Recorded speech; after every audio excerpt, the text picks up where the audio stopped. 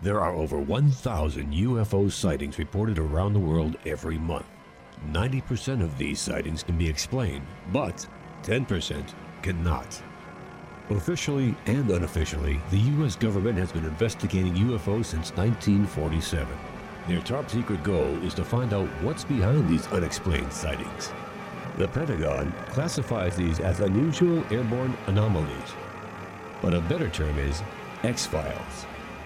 Join us as Mac, 11, and Commander Cobra explore these unsolved cases. UFO incidents that even baffle the U.S. military. This is Mac Maloney's Military X-Files. And now, here's Mac Maloney.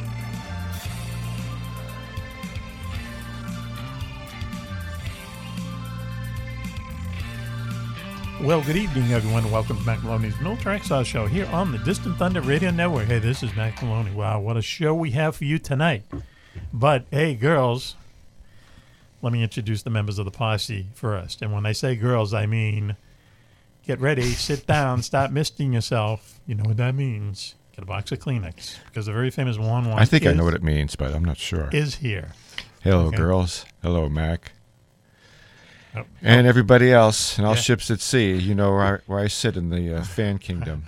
I do get a lot more emails from the female fan kingdom. Yes, okay, we know that. Why are you bringing that up? I don't know, just thought I'd rub it in a little bit. Okay, all right. Well, mission accomplished there. Unless some of them are coming to you, and you're suppressing them just because you're jealous. Why would I do that? We're on the air. Yeah, we're on the air. Hey, Coco, we're on the air. Nope, that didn't work. Who was that? Yeah. What happened? It's the Cobra harassing us. So anyway, all right. Let's. We've scratched a nerve here for a second. Happy to be here, by the way. Okay, you get more female emails than the rest of us. Is that what you just said? Yeah, I think so. Really? Yeah. You know, we haven't checked in with our male censor in a while. You're right. He's down in Florida, actually. He's in Florida. Yeah. Okay. Last time I talked, he's down at Orchids of Asia. He's no. See, we don't want to cut that out, man, but we're gonna have to. His thing is, he has a place down in Florida. He has a pool, with a float device on it, that has a place for a couple six packs, and I believe for a couple of six packs. Yeah, a couple of six packs. Wow. And I believe a little TV too. He has it's a flotation device. On a device, yeah, it's not just a float. Right. You know, it's a flotation device. It's an aircraft carrier in the pool. More or less, yeah, for the pool, yeah. So I guess he doesn't really come in that often. He just goes out in the morning. He anchors out. Yeah, you're right, in the middle. So, yeah. Wow, all of a sudden we got really hot there. I don't know what's going on with this thing, Lonnie. Do you? Yeah, we're riding the pots there. Yeah, it's kind of strange. But, I have to say when we hear the playback, it doesn't sound that bad. So anyway, why don't we do this? I get a feeling that switch isn't there. Is that true? Okay, so why don't we do this? Should we take a quick commercial break now and try to get these guys on? Okay, so, wait a second. No, there we go. Okay, so why don't we do this? We'll take a quick commercial break now. We'll get the other two co-defendants on, and, we'll really start the show in earnest. How's that there? Okay, sounds great. Okay, you're listening to Where is Ernest, by the way? I don't know. We got to find him, too. And there's a joke there somewhere, and I don't know, where to go with it. So anyway, you're listening to Mac Maloney's Military X-Files show here on the Distant Thunder Radio Network. We'll be right back after this. Do you know where the world's most secret bases are located? Do you know what spooky action at a distance means? Is there a conspiracy by aliens to prevent us from conquering space? And where is the best place in the United States to see a real UFO? Find the answers to all these questions and more in Mac Maloney's new book, Mac Maloney's Haunted Universe. Visit places you never knew existed, the Hampton Tunnels of Tokyo, the UFO Trail in South America, Ong's Hat, and the very mysterious M Triangle. Mac Maloney Haunted Universe contains hundreds of reports on ghosts, haunted planes and ships, weird celebrity deaths, mysterious sounds, and a breakdown of every monster in America, state by state. You've heard him talk about it on the radio. Now get all of Mac's paranormal research in one large volume, Mac Maloney's Haunted Universe, with a foreword by the very famous Juan. On sale now in your local bookstore or on Amazon.com. Hey, I am Megan Reagan, the gang's favorite bartender, and you're listening to Mac Maloney's Military X-Files. And now here's Mac And one. Welcome back, everyone, to Mac Maloney's Military Exile Show here on the Distant Thunder Radio Network. Wow, this is Mac Maloney. What a show we have for you tonight. It's such a good show that we started off with like a 2-minute intro, and now we're going to do another intro. Yeah, because you have more staff here now. Okay, that more, voice. More entertainment. More entertainment is right. Juan. That voice you hear, girls, is in fact Juan. Yes, it is. It's a very famous Juan. Yep. He's here. And he's in his head-to-toe Rolling Stones gear again. Always. Okay, always. All right. How to wave the flag. That's good. Also on the line with us, calling from the secret location and rumored to be on penicillin. They know him as Coco on the street, but we know him as Commander Cobra. Please come in, Commander. Good evening, gentlemen. Glad to be on the wing. Not a rumor. Let me confirm that. Yes, I am on antibiotics. Really? He's growing his own penicillin. He's got bread on the windowsill. I took some injury on the secret mission, and I have to be on penicillin for a few more days. Oh, wow. Ooh, really? What kind of injury can you tell us about? Because there are some things they treat with penicillin. What happens at the secret location stays at the secret location. Oops, fine with me. So anyway, okay, so he's on penicillin. So does you get? It has to be an internal kind of thing. We're talking about a bug. It's not Tijuana, is it? Wow, you know. Another voice. Yeah, from I was going to say, see what's happening.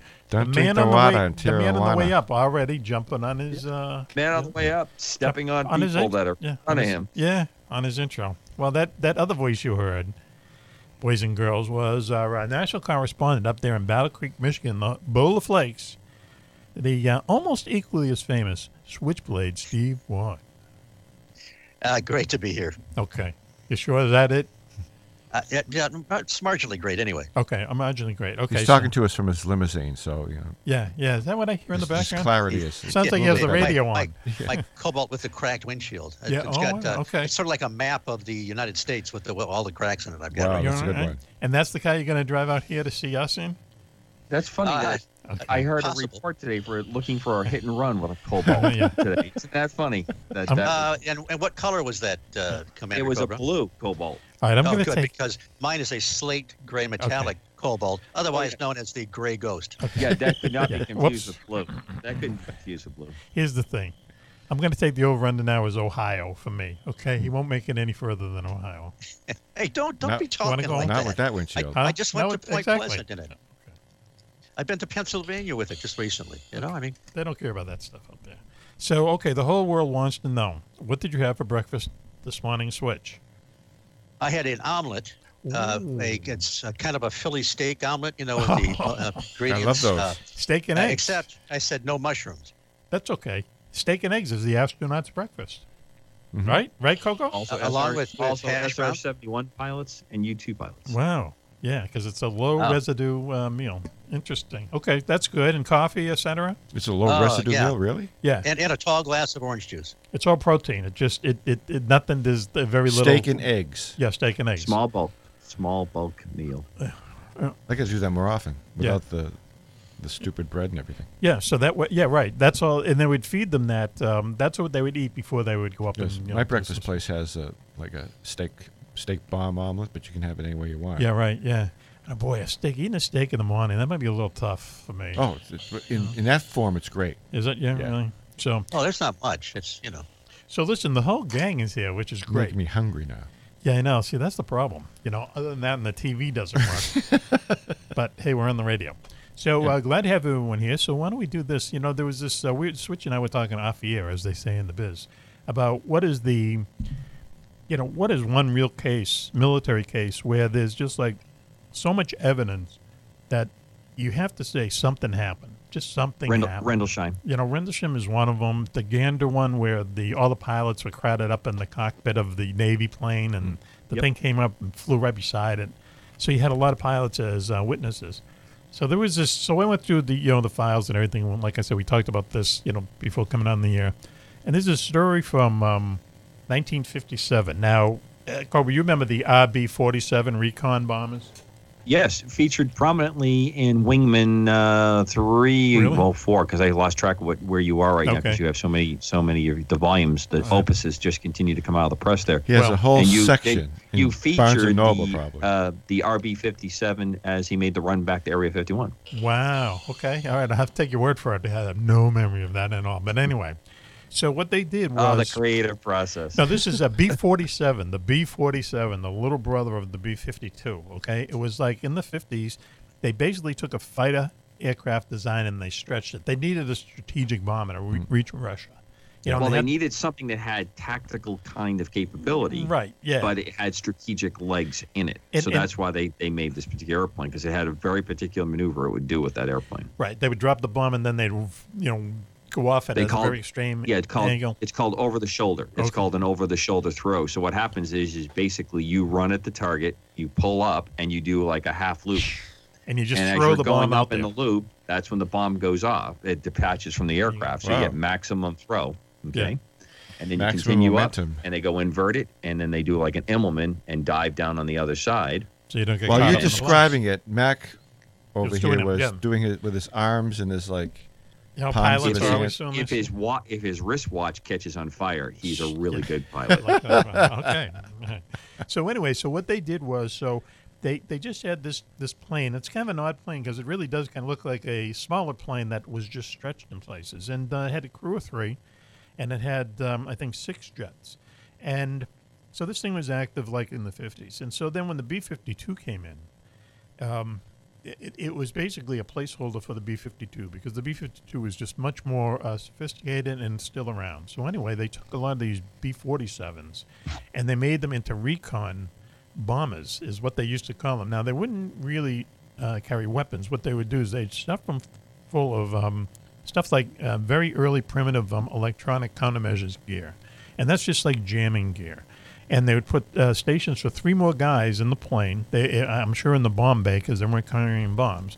And they would go out on these. What they would try to do is they would fly over enemy radar stations. This is in the late 50s now. This is pretty good. This is the 52 you're talking about, or the 47? For the 47. 47. The Still recon 47. They could fly over like their radar stations and stuff, and even then they could pick up the heat from the radar, and they could direct other planes in to bomb the enemy radar sites. And that was something that was.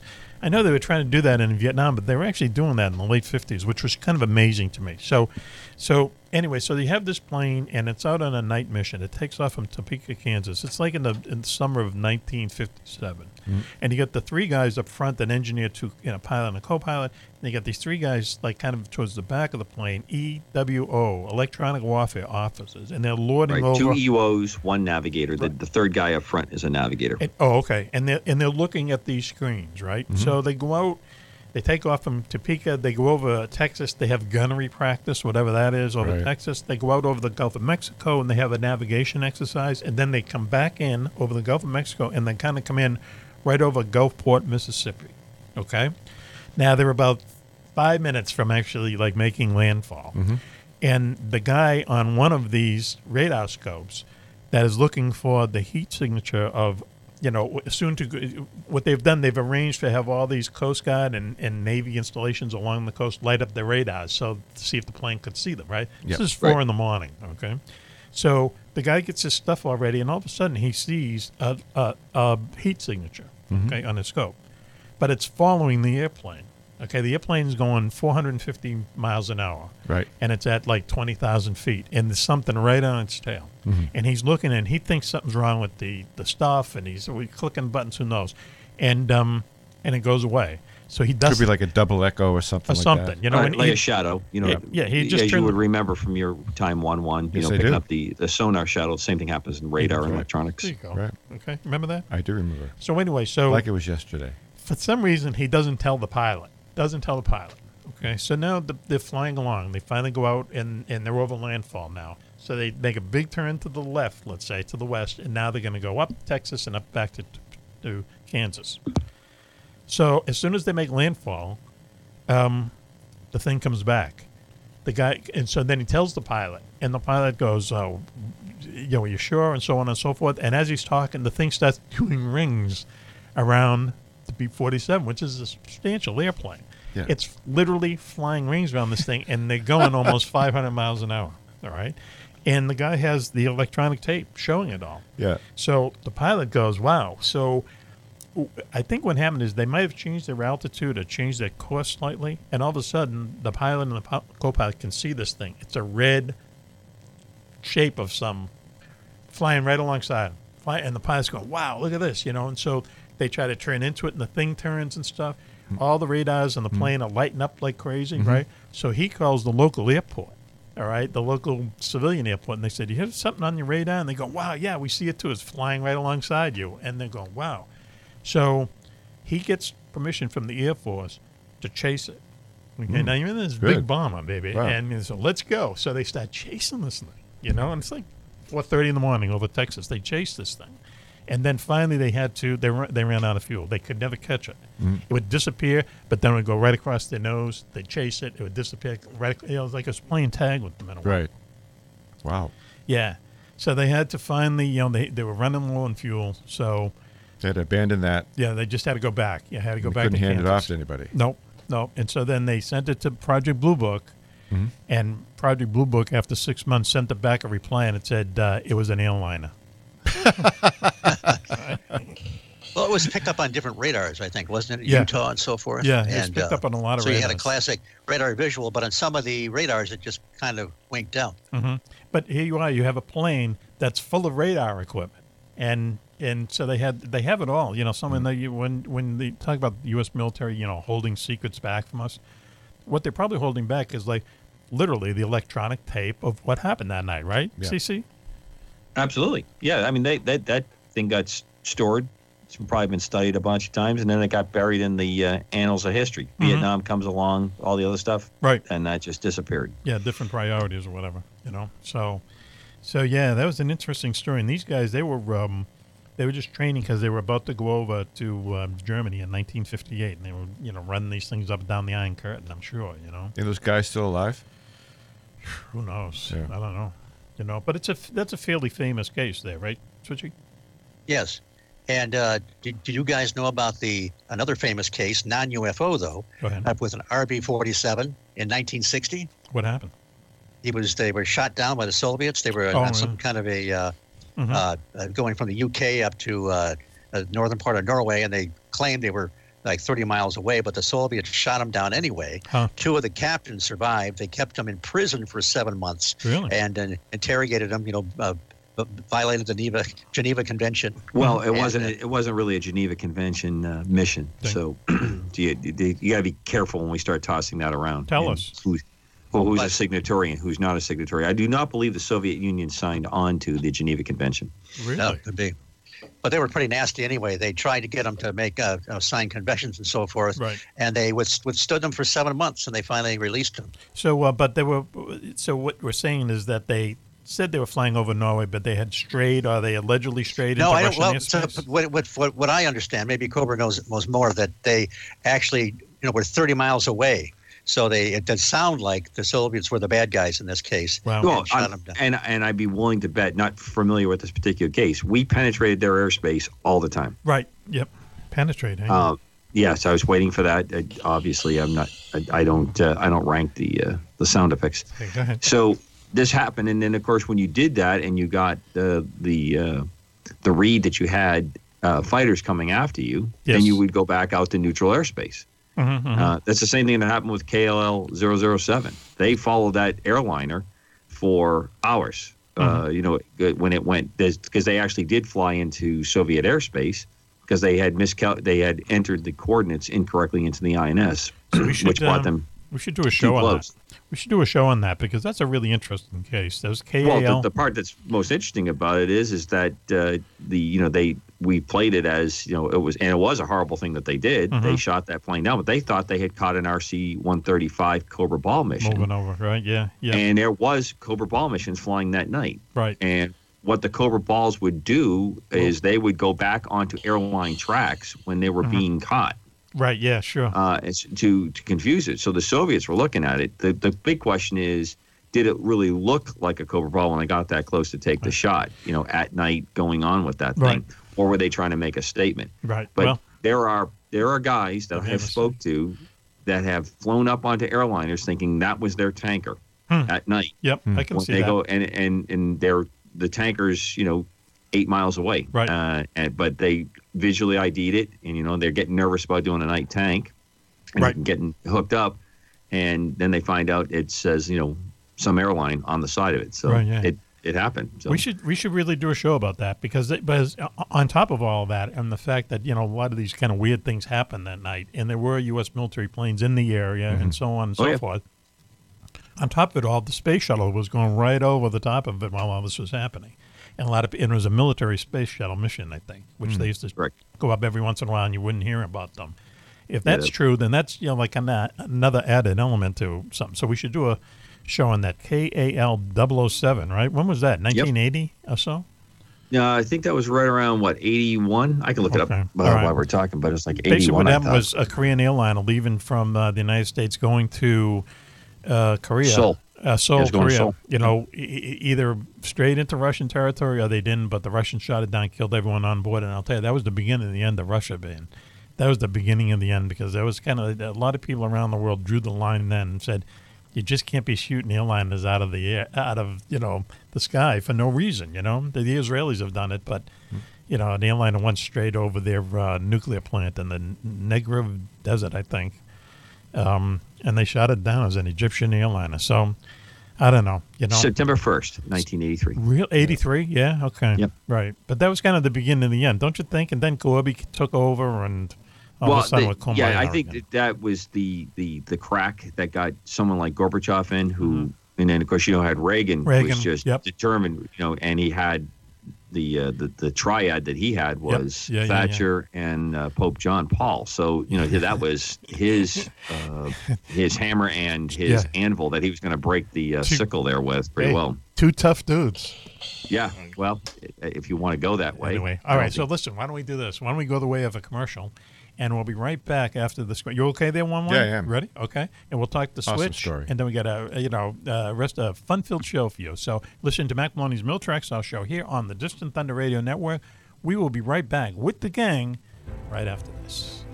UFOs are found in Renaissance art, on ancient coins, and etched on cave walls. They are even reported in the Bible. But more surprising is when UFOs are seen the most, in times of war. Through centuries, thousands of UFO sightings have been made by high-ranking officials, military pilots, and ordinary soldiers. Often, these fantastic appearances occur at the height of great battles. From World War I to D-Day, to Korea, Vietnam, and beyond, military investigators are baffled. Why do UFO sightings spike so drastically during wartime? Could it be mistaken aircraft, or is someone, or something, looking in on us? In UFOs in Wartime, What They Didn't Want You to Know, Mac Maloney chronicles centuries of these incredible sightings and tries to solve the puzzle of why so many UFOs are seen while humanity is at war. Read about the scare ships, the ghost planes, and the ghost rockets, alien giants in the jungles of Vietnam, UFOs controlling our ICBM bases, dogfights with flying saucers during the Gulf War, and more. 300 pages of unbelievable stories, along with many startling photographs. That's UFOs in Wartime, What They Didn't Want You to Know, by Mac Maloney. On sale at your local bookstore or on Amazon.com.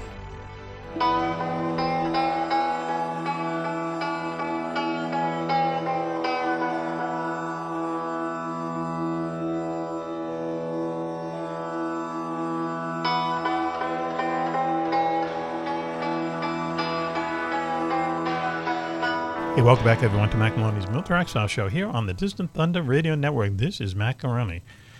Right here in the studio with us here is the very famous girls, very famous One. I'm still here. How you doing, Mac? Hello, girls. Glad you're with us tonight. Okay. Holding our hands.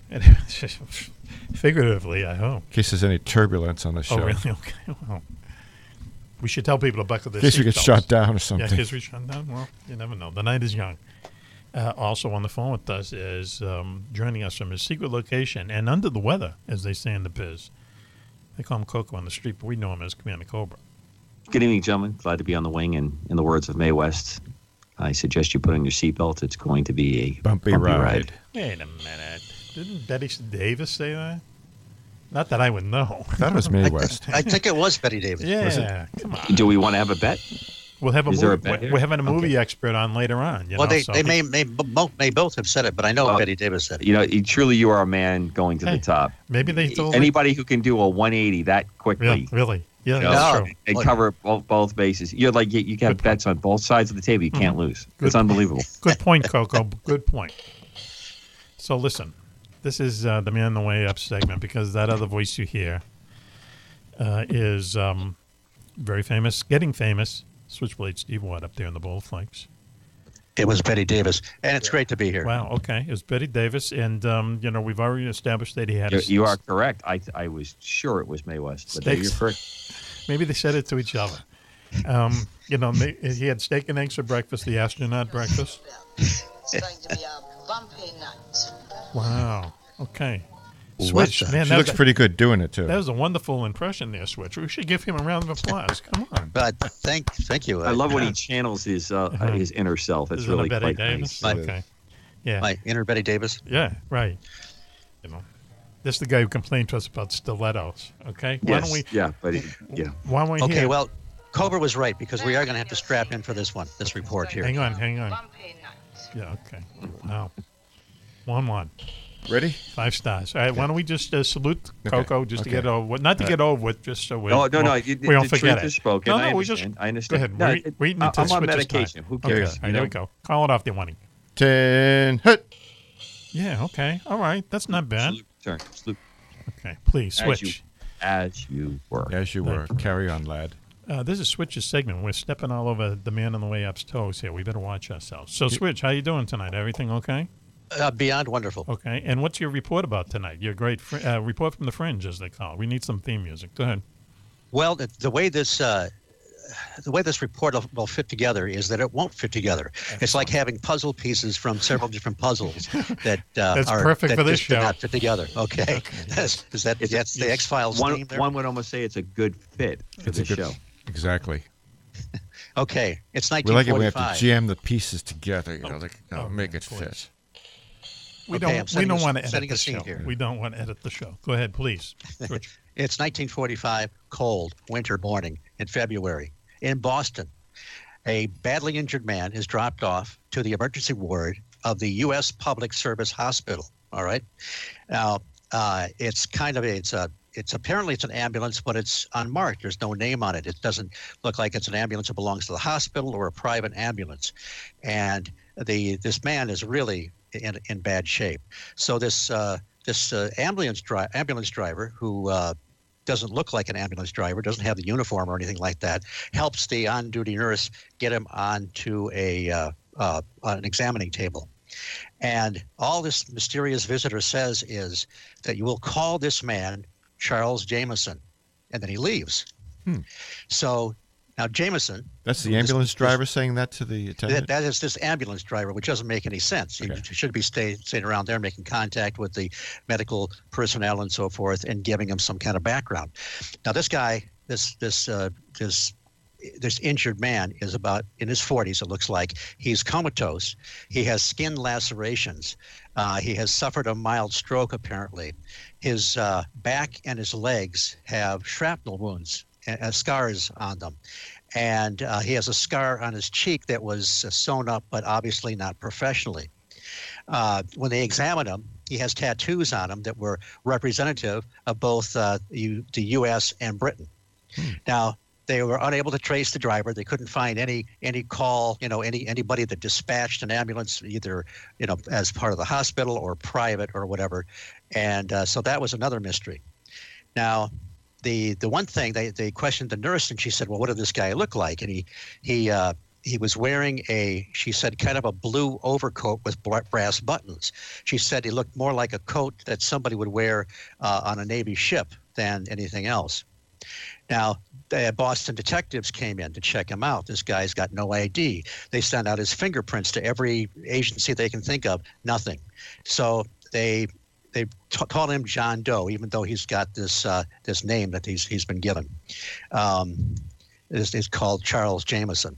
Now, He comes out of his comatose state, but still does not speak for a long time. He's paralyzed from the waist down. Months later, all of a sudden, out of nowhere, one of the nurses hears him say, in a British accent, "I simply do not know." So Dr. Oliver Williams takes a special interest in the Jameson case. And as well as there was some indications that this guy, from some of the things that he started to say, that he was in the Navy somehow. This guy wasn't just a medical professional. He was also a nautical scholar. So he, by the way, the source of this is Fate magazine, March 1997, by Ron Edwards. And Fate magazine? There's nothing better than a stack of Fate magazines, to have great sources of information. But anyway, back to the article. Yeah. Williams started questioning Jameson, and he could get him talking. He would pursue a line of questioning, and he would keep going until he stopped being responsive. So Jameson started recalling events that seemed like they were from the previous century. He talked about William Gladstone, who lived from 1809 to 1898. Benjamin Disraeli, I believe the name is, 1804 to 1881. And he was talking, this is 45, so he's talking as if they were still alive. He describes several different campaigns of Napoleon Bonaparte, who died in 1821, not as if it was a history lesson, but as something that he was familiar with. Like it just happened. Go ahead. Like it just happened. He was just talking to this guy at the bar. Just associated in time, almost like he's a time travel. Yeah. Now, that Waterloo sucked, but the rest of the deal wasn't too bad. He determined that he would say things like, "We cleared the harbor." Okay, so I mean, there's a lot of nautical references there. A man named Alton Barker, who was chief of the British Information Service, they call him in, and instead of directly questioning this guy, Symington, he'd sit down like he was just an old sailor and start spinning yarns to see if he could just trigger his memory. He would show him photographs of that time period that he'd been talking about. He also showed him some, sleeve markings for various British uniforms that went back 50 years. And he purposely changed some of them so that they were inaccurate. So at one point, Symington says, "How ridiculous can that be?" And he noticed that there were 4 different ones that were completely wrong. So his mind was very sharp in some ways. And, this went back quite a few years. He showed him several pictures of yesteryear and Navy ships and so forth. One, he showed him a picture of the Royal Navy Ammunition Depot. And he looks at it and he says, "That's in London. I have been in that building." Trouble is, that building, the picture was taken about 1890. That building was long gone. Yeah. Charles said he was 49. The photo was taken almost half a century before. He would have, even if he'd been 18 when he enlisted, he would have had to have been about 80. So all this stuff wasn't making any sense. And then he claimed that he was aboard the Bellerophon, the HMS Bellerophon, which was commissioned in 1907. And at sometimes when they were asking him questions, he would act as if he was a prisoner, and he wouldn't. Prisoners do not answer questions specifically. They're very general or very vague, and he would start to do that, as if he wasn't aware that World War I was long gone. He said on the Bellerophon that we set a course westward for Jutland. And they asked, "Well, were you in that battle?" And he said, "Yes."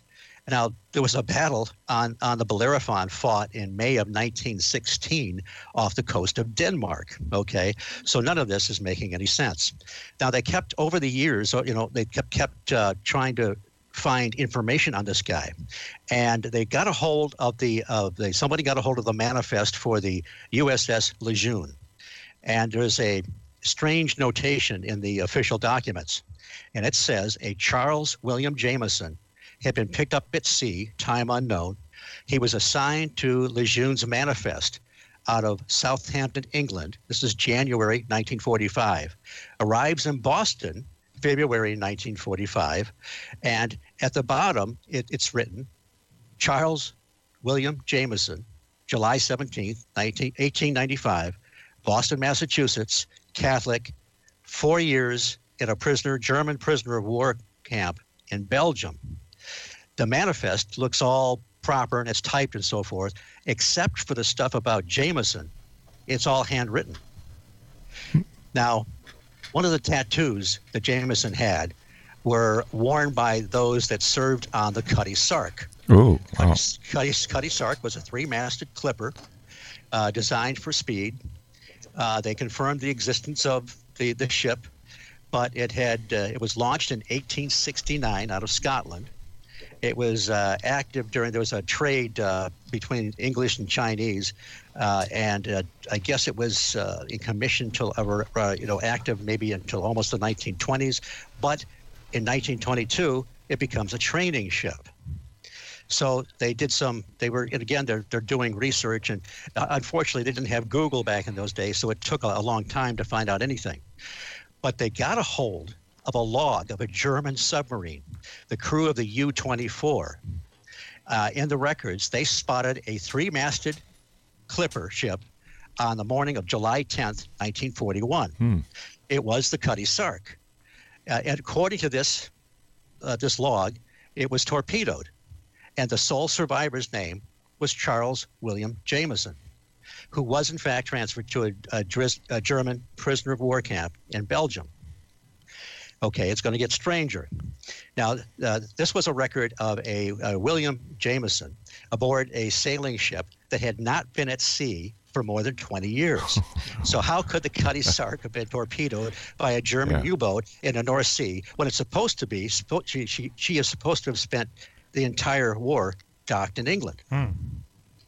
Now, at one point, he wrote the word Heinemona, Hinemona. Okay. It turns out that's a cargo ship that carried nitrates from Chile to British ports. Okay. Yeah, he says, I was aboard that ship, and we were sunk by a German submarine. So he's got the wrong ship, and the Cutty Sark doesn't make any sense because it wasn't supposed to be active. But this Himona survived World War II, so it apparently wasn't damaged or torpedoed. So, big mystery. What's going on here? Charles Jameson, he died January 19th, 1975. He didn't over a period of time. They only got so much information out of him, and apparently he couldn't remember most of what had happened.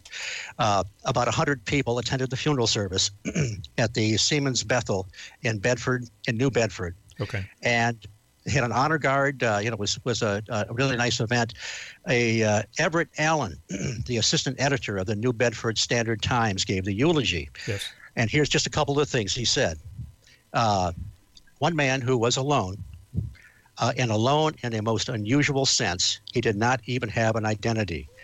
A name is less important than an affirmation of brotherhood. This man is welcome here. He is among friends. He is now at home, regardless of where his home may have been. Wow. Well, I just have to ask Cobra 2 questions. You there, CC? I am. Okay. First of all, is that what they named the Scotch after, Cutty Sark? And also, it is. Question 2. I mean, would a German U-boat really torpedo it was a 3-masted schooner, right?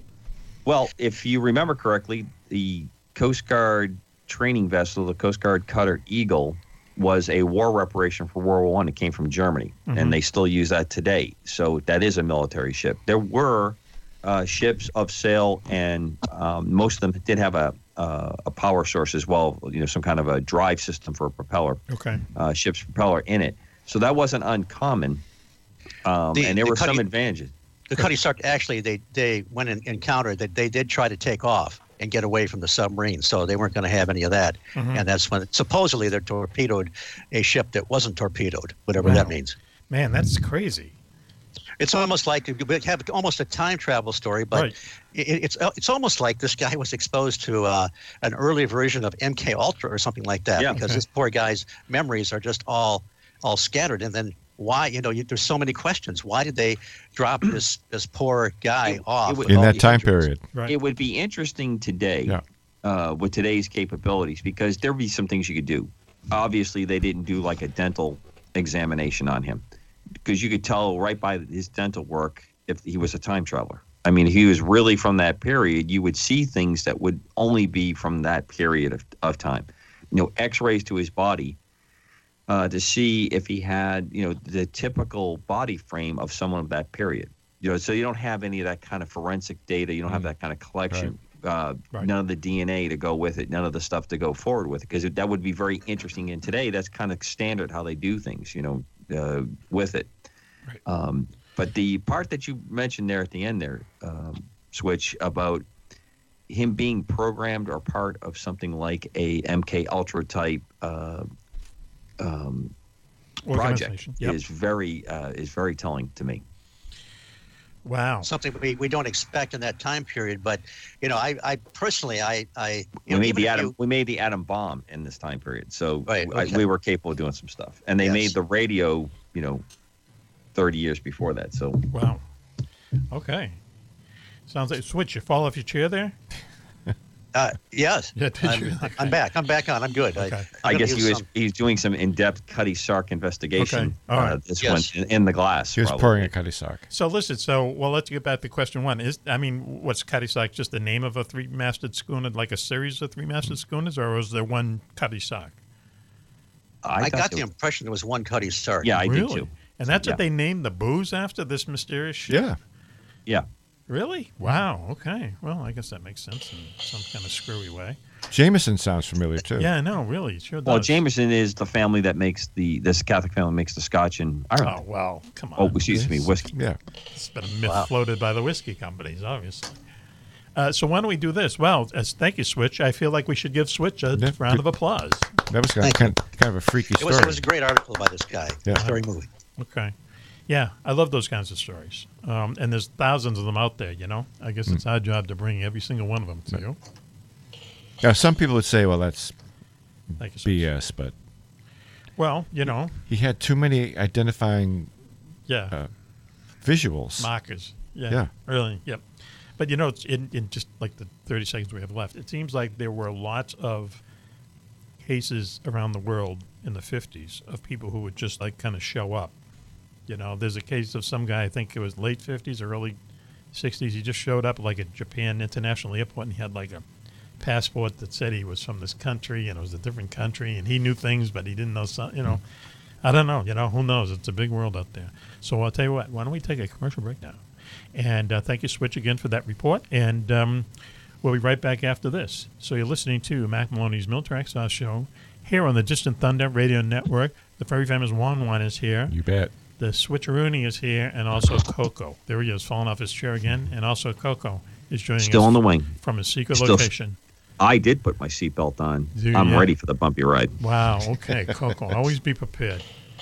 So let's take a commercial break now, and you're listening to Mac Maloney's Military Exile Show here on the Distant Thunder Radio Network. We will be right back after this. Hey, Juan, did you go to the beach a lot as a kid? Yes, Mac, I sure did. I have a feeling like as a youth you were like the 90-pound weakling and that the bullies used to kick sand in your face. As a matter of fact, they did. I mean, I tried to pump iron back then, but I'd get pooped pretty quickly. Oh my God, look at you two girly men. Arnold Schwarzenegger. What are you doing here? I'm here to make sure you read the ad copy for this fabulous new workout product called SEX that I can't endorse, but I'm sure works wonderfully. Hey, Arnold, what was that thing with you and the maid? Ugh, just do the ad. Yeah, man, nailing the maid. That's a little frisky. That's it. I'm going to turn you into 2 Vienna pretzels. Cobra, save us! I'd be glad to, gentlemen. What the boys are trying to say is, this is a new energy drink that can give you the extra endurance you need to get through your daily workout. Yeah. It's called SEX, for Strength Energy Accelerator. It comes easy to use. Just mix a scoop with water and drink 30 minutes before you start your workout, and you find you can last longer and feel all around better after finishing your regime. Yeah. The mix comes in many different flavors. Of course, my favorite is passion fruit. Me too. And it contains all the essentials you need to get over the top, whether you're trying to add muscle and bulk or just maintain your current physique. You could look like me. That's SEX, Workout Dietary Supplement, available only through Cadillo USA. Visit CadilloUSA.com for more details. That's CARDILLO USA.com and get some sex today. Hey, what's going on in here? Pistol Pete, what are you doing here? I told you guys, no partying in the studio. What are all these dumbbells doing here? Hey, just because you own this place doesn't mean you can call me a dumbbell. Oh, yeah? Kick his ass, Pete. Come on, I'm right here. SEX workout powder, available only through CadilloUSA.com. Read instructions carefully before using.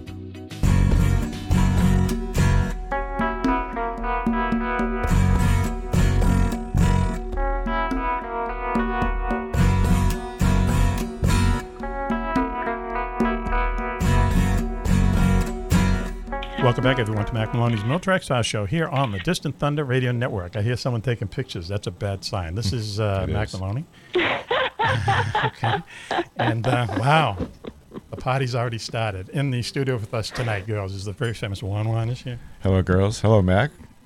Also, good show tonight so far. Yeah, so far.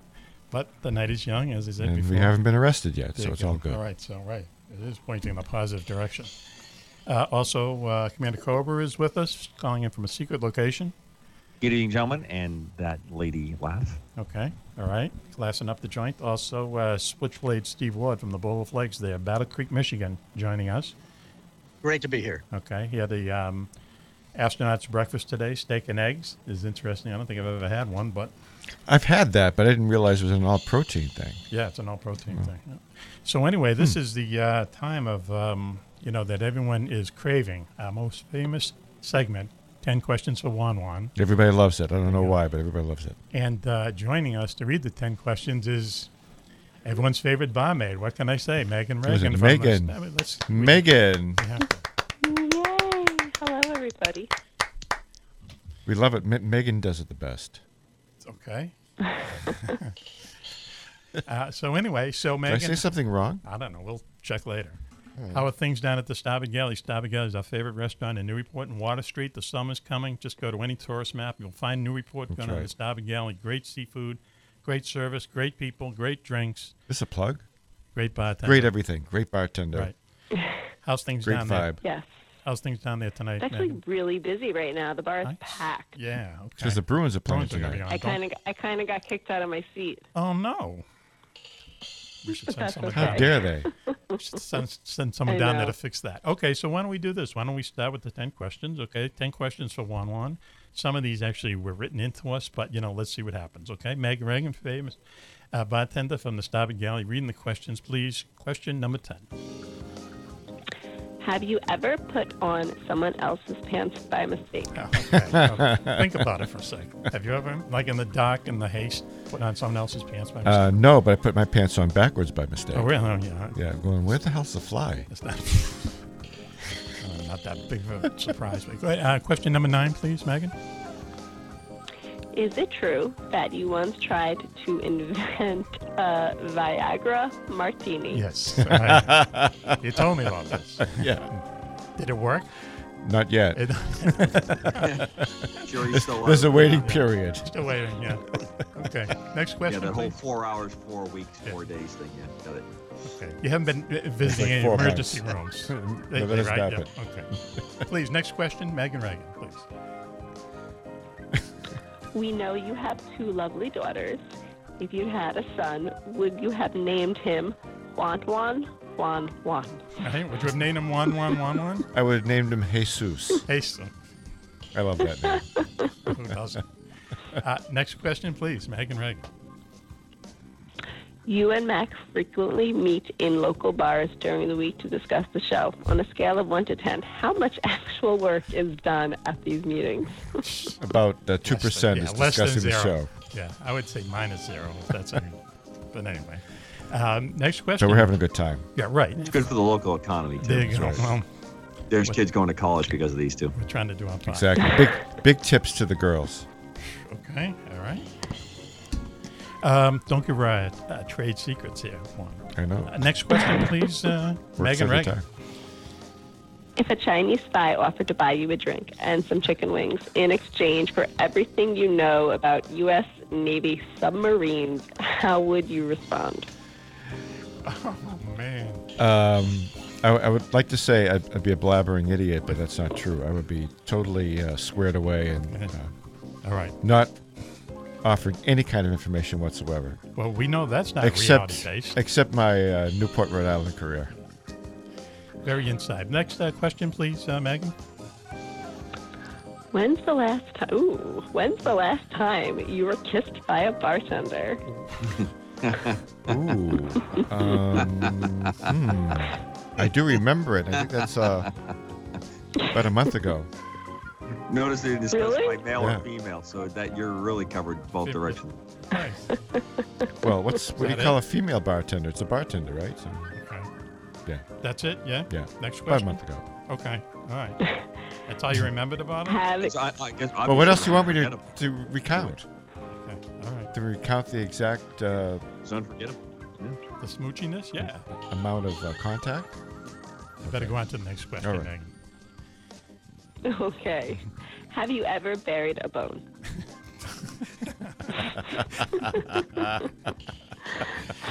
Is that slang? Well, is that street slang who for knows? something? Have you? Bury the bone. Now the internet is lighting up Wow. on the Urban Dictionary online. Sounds like an Eminem song. Next question, please. Megan Reagan from the Stabigal. Oh my God. True or false? There's a place in the universe called the Showerhead Galaxy. Oh, wow. Yeah. There is. Didn't we see that through the telescope, too, last Tuesday? Anyway, wow. I never heard of it. This is really going on. Are you asking me, is there or setting it up? Believe me, there is. Next question, please. I think Okay, I'm sorry. if we obtained video of you being abducted and probed by aliens, would you be upset if Mac added romantic music to it? So long as it was a Would that nice bother you? romantic probing. Okay. Yeah, okay, all right. Like little Barry Yeah. White music. He's into something? tasteful. Okay. You know, as long as it's tasteful. Okay, that's right. You Okay. know, alien probing of the third kind or something, you know? All right, well, haven't gone that far, but that's okay. Megan, are we at the last question yet? Yes, we are. Okay, all right, last question. Here we go. Okay. We seem to ask this a lot, but you recently went out drinking with Mac's wife. How many things did you have to apologize for the next day? How long was that email? It was a few paragraphs, Oh, really? but Okay. I apologized my butt off. Oh, did you? Okay, all right. But then I was given complete. I was given a penance. Absolution? You know, yeah. Is it difficult to apologize Through our your butt fathers, off a few after Hail an alien Marys. probing that's been done to romantic music? One only can wonder. You know, this episode, I really need to redo my meds right after this Do you really? episode. Okay. Yeah. Send me some, please. So, wow, there you go. 10 questions for Juan. I think we should all And give... Doreen herself told me absolutely nothing. Oh, really? Yeah? Yeah. Okay. Well, maybe she's just Not trying a to be problem. nice, right? I don't want to give... Yeah, Reagan did she name. tell you through a lawyer? That's Did that come from legal counsel? Thank you, Megan, for that deep Thanks for probing. joining us. Once again, thank you, Megan. Wonderful work. Oh, I had fun. A person on her way up, and she took a time out of her busy schedule to be with us tonight. So we should. Oh, thank you so much. Denying family ties to be here with us tonight. Right, yeah. Okay. All the way from New York City. Wow, man, that's a long way. Well, thank you, and thank you to your visitor, and we'll talk to you very soon, okay? Thank you. Have a Okay. good night. Okay, thanks. Megan Reagan from the Stab and Galley Restaurant in Newport. When we take a commercial break now, and we'll be right back after this. You listen to Mac Maloney's Milk Lifestyle Show here on the Distant Thunder Radio Network. Do you know where the world's most secret bases are located? Do you know what spooky action at a distance means? Is there a conspiracy by aliens to prevent us from conquering space? And where is the best place in the United States to see a real UFO? Find the answers to all these questions and more in Mac Maloney's new book, Mac Maloney's Haunted Universe. Visit places you never knew existed, the Hampton Tunnels of Tokyo, the UFO Trail in South America, Ong's Hat, and the very mysterious M Triangle. Mac Maloney Haunted Universe contains hundreds of reports on ghosts, haunted planes and ships, weird celebrity deaths, mysterious sounds, and a breakdown of every monster in America, state by state. You've heard him talk about it on the radio. Now get all of Mac's paranormal research in one large volume, Mac Maloney's Haunted Universe, with a foreword by the very famous Juan Juan. On sale now in your local bookstore or on Amazon.com. Should we have it do one more time in the Marilyn Monroe Yeah, voice? yeah. That we hear? Okay, all right. Megan Reagan promo number 2. Hi, I am Megan Reagan, the gang's favorite bartender. There we go. That sounded good. And you're listening to Mac Maloney's Military X-Files. Woof. And now here's Mac and Juan Juan. Woof. And Mac's headphones just fell off. My headphones literally just fell off. Wow. Okay. Where are you now? I have no idea. Hey, welcome back, everyone, to Mac Maloney's Military X-Files show here on the Distant Thunder Radio Network. This is Mac Maloney. In the studio with us tonight, the very famous Man Cobra's here. Good evening. Sitting in 1-1 seat. Well, actually, it's not 1-1 seat because I don't want 1-1 to be upset that I would sit in a seat. I brought a different seat into the command booth tonight. It is a different seat. I said to you that are better chairs here, and you kind of declined. I declined because I didn't want to have the whole thing kick up with the Guapo. The beautiful one. Suddenly he wants us to go, the beautiful one. So listen, we got a letter over it's the elephant in the room. Yes, and I can't find the letter. So I think the NSA got it or something. But, I mean, it was, basically what it said was, and it came from a Juan source, which was actually kind of unusual too. Right. There's a source to Juan that wrote, Juan had asked this person to read to review the show, listen to the show and give him a kind of a take, and let's work from the bottom up. She really enjoyed Juan. Thought Juan had great grasp of the material, very natural at it. Had warmth, empathy. It was in depth and finely dressed. Right. But she couldn't actually see that. She was basing that on what she saw when Juan had contacted her. Because it's radio, we can't see how we. But knowing him, he delivered the shows personally. Yes, I think that's probably he was probably well dressed. Probably well dressed, and he obviously he's a very charming man. I mean, Mrs. Cobra left very impressed and is looking forward to hopefully seeing him and his lovely bride this weekend at our get together out in Maine at the compound. So then she had, I think, about 5 words. I like Cobra 2, or I listened to Cobra 2. This is the letter, right? Yeah, the letter. So I basically got an honorable mention, but I didn't take any dings. It said I liked Cobra. I liked Cobra. And then, let's just say that... So like Juan, like Cobra. I think it's more than liked on Juan. Okay, yeah. Oh, super liked? Super liked. Okay, yeah, super liked. Okay. And liked me. And to even out this amplitude of the wave...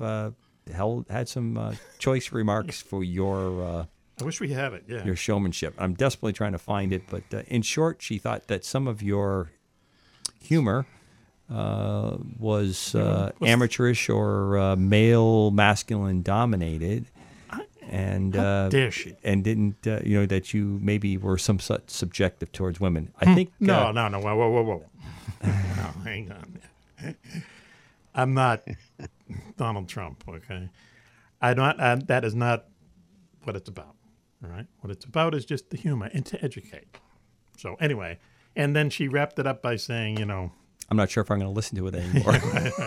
And tell him to go F himself, I think was how she signed it. Sincerely, an upset fan. So anyway, so it's been on my mind all night. I'm thinking, well, how many times are you going to do the snare drum? How many times are you going to, Mac, don't change a thing for me, man. Okay, all right. Glad to hear that. Glad I have your support. Thanks very much. Switchblade, do you want to weigh into this? I'm sorry, do you want to So now that you had to air this laundry? Get an honorable mention or nothing at all? Nothing good, bad, neutral? No, we didn't. She didn't go past the hosting of it. The guests were not brought up. The big 3. Yeah, I don't know. I don't even know if the big 3s are. I just the standard bearers, the ones that took the examination. Mm-hmm. Yeah. Okay. All right. So I'm sorry you had to hear that switch, but that's what was been on my mind, and that's been, I don't know, just on my mind here during the radio show. So we got a complaint letter, and you got to, there is one thing, I can't remember another complaint letter. I mean, any letters we get is usually positive, or they're suggestions. There was one that you forwarded me, and you're pretty self-effacing. You always tend to throw out the good stuff that people say about the rest of us, and whatever is kind of a shot at you throw out for us to look at. Someone said something about the way your voice sounded, and you had boogers in your nose or something. Remember that? You remember that one? No, I think you're dreaming that. No. There's something on that scale of that, and you said, yeah. Well, at least we got someone participating, and like I said, the vast majority is if people take time to write, it's sort of like me. If you got something good to say, I'll write it. If it's something I'm not going to listen anymore, because we don't force anybody to listen. Well, I think they were suggesting that I was, snorting something on the air. That's what the whole booger thing was about. That's how I took it. Well, okay. I mean, didn't it say Bolivian boogers? I didn't catch that at all. Now another email search that has to go. I might be misremembering that too. Who knows? So anyway, Switch, how you doing tonight? Good. I can't wait for the follow-up emails about the booger comments. Yeah, that's right. Yeah, well, you never know who's listening, and so listen, right now, all you have to worry about is killer clowns. Okay, Yeah. And we've already talking about clown drones. That's come up already this evening. It's now a worldwide apocalypse of clowns. England, Germany, the Benelux, Canada, New Zealand, and Australia has joined in on this clown situation. Clowns. This is what we get in 2016. Clowns. It's supposed to be the Jetsons, and we're getting like clowns. But I saw today that how about this? And it morphs into another outrageous thing. 2 people in Nebraska, a mother and a father, were arrested for leaving their infant at home while they went out dressed as clowns and terrorized people. Okay. Now, I'm starting to think that one of those seals in the Book of Revelations, when the angel breaks it, is clowns are let loose. Okay, that's what I think is happening here. Oh, man, I don't mean to go all religious on everybody again, but who else would? But except the one that's called Cobra. I'm just passing out an apple. Okay, I'm passing out an apple from the tree of knowledge. I think this is the connection. And were they supposed to be clowns? We're in the Bible. This is in the clowns, but. Wow, I mean, clowns. It's just strange. And these people up in Nebraska, and who knows what they were doing. They probably had a couple, Coca-Colas themselves, and they were. They said, okay, so we got to go out and get the clown uniform, the costumes. Okay, we have to make each other up. And you make that checklist, but you forget to get babysitter on that checklist. On the 4-month-old kid. Yeah, babysitter. Okay. Yeah, babysitter. Babysitter. Does that get on the checklist? No, it's probably like what baby? I know people that have been arrested for making meth. They got a babysitter for their kids. They got a babysitter. You do. You have to get on a checklist. You're absolutely right. And and then they go on the side of a let's say a popular highway in Nebraska, if there is such a thing, and they're waving to the cars, and the cars are swerving and all this stuff. And you have to think right now, law enforcement, they're at the tipping point with all the other crap that's going on. Okay, all the fun that's going on. You got a 602. You're kidding me. A 602 on Highway 89. Right. Are you kidding? There's 2 of them. Looks like a male clown and a female clown. Oh yeah, he or she is rolling up in a good mood for this one. The mind of a cop. Yeah, I'm with you 100%. How do you get the big feet into the back of the car? I mean, it's a multitude of sins here. He'd come out and he'd go, you know what? I've had it with the clowns, man. I've had it with the clowns. A clown beatdown. Yeah. There you go. Take the big shoe and boom, boom, boom. There you go. Nice. Okay, all right. Steve, you got to get your hand back on the controls here and bring us steer back the ship, please. Steer the ship. So, Steve, what are you? You're going to talk about the big black triangles tonight, right? Well, yes, at least some of them. Okay. Now we're going back to August 21st, 2004. We're about 30 miles south of Chicago. Mm-hmm. It's a beautiful, clear summer night. A lot of people are getting out of an Ozzy Osbourne concert, so there's hundreds of people out. Now, there's a legitimate set of witnesses for Triangle Aircraft. This is exactly where I'm going for it, right here. Yes, nobody's been abusing. Was there any songs about bats at this Ozzy Osbourne concert that would have influenced them in any way to what they were going to see? And somewhere in the chain of command, in the bureaucracy, someone had to fly it over the Osbourne, right? Exactly. Because we got perfect cover. Yeah, we got 30. You could have landed that baby witnesses in the parking lot. Well, and an Ozzy Osbourne concert. Jeez, when do you get 30,000 witnesses? When they just happen to be at an Ozzy concert. Wow. Fortunately, hundreds of the witnesses are everyday, ordinary people just out there in the backyards and haven't experienced the Osbourne experience. Phenomenon. Say, we'll call it what it is. It's a phenomenon. Go ahead, please. Call it what? No, I was going to say, call it what it is, a phenomena. The Osbourne phenomenon. Yeah, okay. Go on, please. Now, overhead, they look up, and they see 3 reddish-orange lights in formation, passing slowly overhead. It doesn't look like any conventional aircraft. It doesn't make any noise. The lights are spaced like a triangle, and it's going from west to east across the night sky. The lights were brighter than stars. This certainly wasn't, afterwards you get the, it was flares. Somebody, set up balloons and flares. It was nothing like that. These lights were perfectly spaced. They went over several different suburbs. It was Tindley Park was the place where it was first spotted. And all these people are outside. They saw a patrol car come by. They stopped him, and he said he couldn't stop to talk because the switchboard is lit up, the 911 switchboard, with all kinds of people calling in about this strange craft moving overhead, or whatever. I mean, they can't see any detail.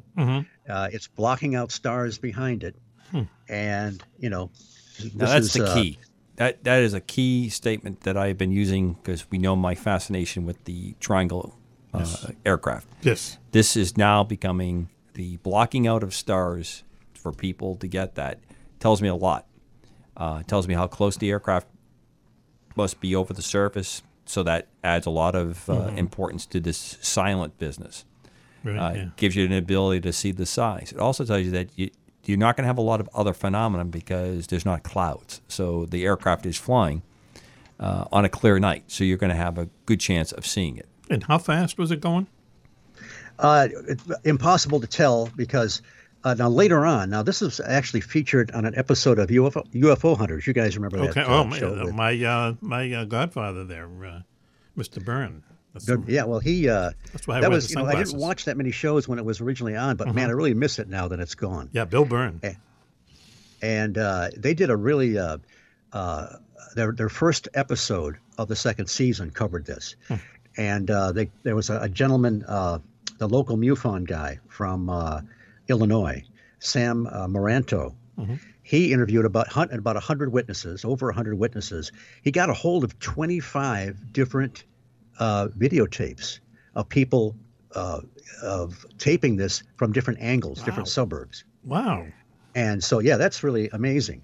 So they were able to take that. And I guess there's also at one point they could see, oh, by the way, later, a small red light, like a star, followed exactly the same trajectory that it went through. This sighting of this triangle or whatever it was about 30 minutes. So in I was going to say how long was it in view, but how far had it moved in that 30 minutes? Did it go? Was it floating or was it streaking across the sky? Definitely floating. And one of the comments on when you listen to the episode and hear the comments, they talk about how slow it's going. Even slower than normally when you see a helicopter go overhead. Right. It's moving even faster than that. And of course, if it's a helicopter, there's no way you're not going to hear the noise. Let me just throw a question to Cobra, okay? Right. I've heard of these things are actually blimps. Right. Well, they're a combination, like a hybrid aircraft. They're a combination of rigid structure, like the dirigible. And there was an aircraft that was rumored. Sweetman put this out. Came up on. In fact, this came up on Sunday Night Show. Famous military writer. And he talked about a persistent reconnaissance aircraft that could, with very little energy, spend a lot of time very quietly, very silently over there. So there was a combination of both thrusting and augmentation of moving it, as well as using some kind of a basically quotes balloon. Blimp type sourcing in there. The thing that's changed since a lot of these early reports of the silent, large, massive aircraft moving is that some of these now will go to great high speed and depart the area. So they cruise around and move, which is what's leveled out to my theory that we're talking about possibly two aircraft in addition to the B-2 that have this triangle shape. One is a conventionally powered aircraft that replaced the SR-71 in its means to do certain kinds of reconnaissance and strike ISR type work, in intel surveillance and reconnaissance work, so that other aircraft can come in and they know where the targets are. Right. And then I believe what is now coming out is something with a new power source, most likely a nuke type system, this is what's been theorized, Really? is what allows it to have this incredible power, near silent, produce the kind of power that's necessary for it to be able to hover and then blitz out at high speed. So like a miniature nuclear reactor, or Right. something, Yeah. right? And that's not, that's not like completely groundbreaking. Yeah, right. We have had this, this nuke aircraft kind of thing in the background. They just tested. didn't want them flying around. They just didn't want them flying around. Literally, that's had a lot to do with it. Right. In case they crash. So anyway, what year was this again, Switch? This was 2004. Okay, all right. And so, the episode where they analyzed the material was about 4 years later. okay, so that was how many years ago was that? Approximately 8 for the episode, approximately 12 to the event. Okay, all right. What? Well, I got two questions. Number one, what took its place? Because in 12 years, something else is out there. Well, I don't know if anything has taken its place, but much like what we talked about earlier this evening with the A-12 and the SR-71, there were certain advances that were made. There used to be devices that would fly on the back of the SR-71. They were hyper speed. Literally, they were drones, not in the sense that we talk about them today. That would launch off the back of it so that they would be a decoy, so other aircraft would chase that, and they would put and make it, and then the SR-71 could make its turn, go do its mission, and come back in. And this thing was unmanned. The thing that it was the unmanned, drone, and it needed the speed of the SR-71 so that it could use the type of propulsion system that it didn't actually have a turbine in it. It just used the ramjet principle to get enough air going through it, and then you just basically throw your fuel, ignite it, and it's now it propels itself off. I don't know how successful that system was, but that was part of the program to have that. So I think you're dealing with a potential family of aircraft, much like the B-2 is going to have now the new aircraft that Northrop has been. B-21. Yeah, we talked about how it got its name, and it wasn't an original name, the Raider, that's going to come out. So, to me, I don't think it's been replaced. I think it's a constant refinement, and I think it's in a family of aircraft and a family of capabilities. I question too, real quick. Why then would it have its lights on? Is there a military base out near there, Switch?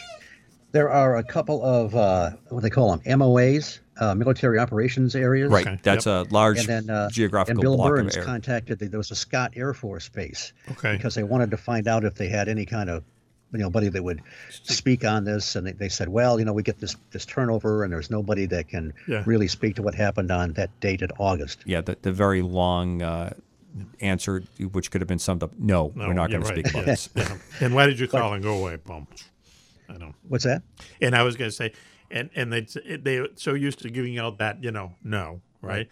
Don't dare call us again. But, you're Blue Book. No, thanks. They the way Project Blue Book worked, I just was reading about the other day, was they got thousands. You remember Project Blue Book, from 52 to 67, the Air Force has investigated and they got thousands of letters. I thought they got, I don't know, a couple thousand a year or something like that. Thousands. Right. And they're still, and I'll postulate, Switch, I need you to roll in, give me the thumbs up or thumbs down on this. I believe that the reason there isn't any kind of a blue book going on now is that we are data mining. We're doing all that with this crowdsourcing with the computers, because now if it shows up on Facebook, if it's going into chat rooms, if it's going into blogs, if people are writing comments on blogs, I believe that's what's being screened. Much like I do when we fly one of our exercises, and I'll check the sites to see maybe if we triggered something, if we showed ourselves up. To answer your light question, if it's going to be operating near a spot, it's going to have to put lights on, unless it's going to be on some clandestine range where the airspace is clear. Right. And normally when you do that, you have somebody else that's out flying that's looking to keep the airspace clear, like if you make a low-level round or something like that, and you're not going to put the lights. Right, okay. But I've had the theory put out that some of these lights, the glow that people report, is actually part of the propulsion system. Oh, boy. That's the exhaust, or that's the heated up air that is being, basically spewed out. Spewed. Well, that, or it could be, a lot of people have a bad idea, but they think the nuke is throwing some kind. No, nuke generation tends to be very efficient when you have it spin turbines up. Right. If you get the spin to go at a very high speed and you're not depleting your fuel source, now you're able to do things like you can add or subtract the density of the air to get it to do what you want it to do. That's what's going to cause friction that will show up as heat or maybe have a glow. Right. Yeah. Not radioactivity coming out, because that wouldn't work very well. All the nuke plants do is that they heat up to boil the water to make the steam to spin the turbines. It's just a cheap way of spinning turbines instead of oil or gas or something like that. You know what we're going to do? We're going to take a commercial break now. And Switch, can you stay with us? Absolutely. Yeah, okay. All right. Hang in there, and we'll take an ad now, and we'll be right back after this. You're listening to Mac Maloney's Military Exiles show here on the Distant Thunder Radio Network. We're right back. UFOs are found in Renaissance art, on ancient coins, and etched on cave walls. They are even reported in the Bible. But more surprising is when UFOs are seen the most in times of war. Through centuries, thousands of UFO sightings have been made by high-ranking officials, military pilots, and ordinary soldiers. Often, these fantastic appearances occur at the height of great battles. From World War I to D-Day, to Korea, Vietnam, and beyond, military investigators are baffled. Why do UFO sightings spike so drastically during wartime? Could it be mistaken aircraft, or is someone, or something, looking in on us? In UFOs in Wartime, What They Didn't Want You to Know, Mac Maloney chronicles centuries of these incredible sightings and tries to solve the puzzle of why so many UFOs are seen while humanity is at war. Read about the scare ships, the ghost planes, and the ghost rockets, alien giants in the jungles of Vietnam, UFOs controlling our ICBM bases, dogfights with flying saucers during the Gulf War, and more. 300 pages of unbelievable stories, along with many startling photographs. That's UFOs in Wartime, What They Didn't Want You to Know, by Mac Maloney. On sale at your local bookstore or on Amazon.com.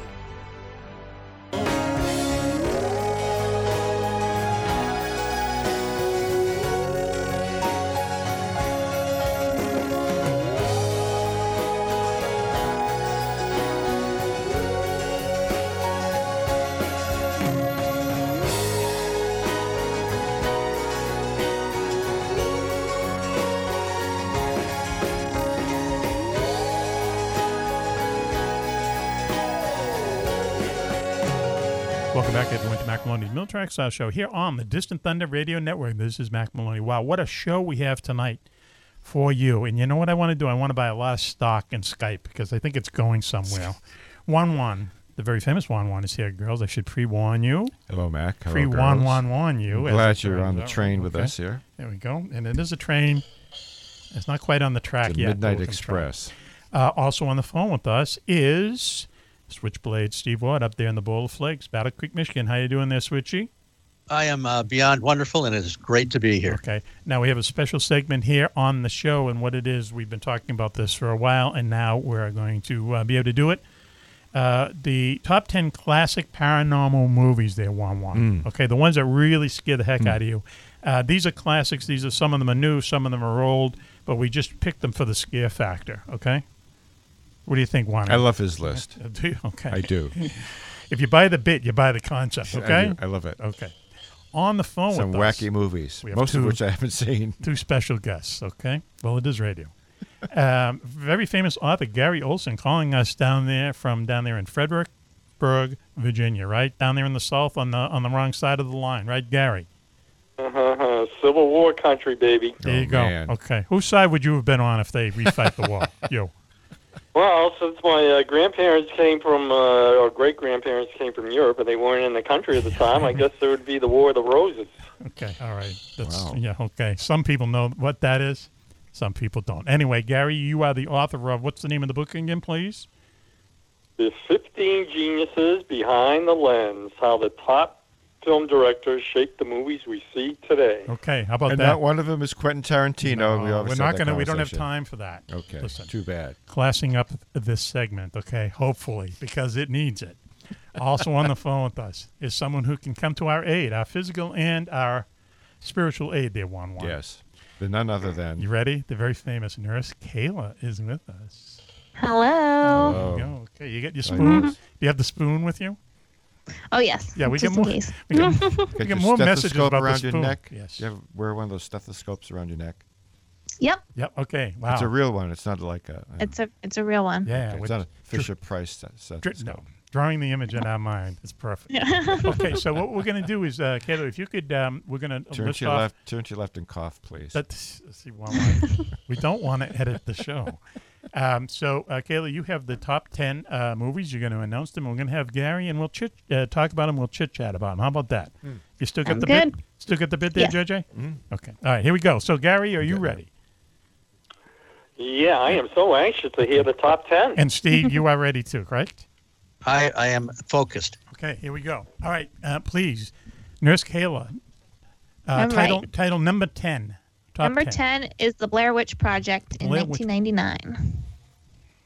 I saw that. Okay. I thought it was stupid. I didn't. Yeah, okay, wow. This is First movie with their own camera. Okay, yeah, it was a handheld Yeah, I know. camera. First I get one. it. I get it. But Gary, just tell us, what did you think of it? You're the expert. Well, it's in something Virginia. They filmed it in a small town in Maryland called Beckett'sville, Yes. Maryland. Yep.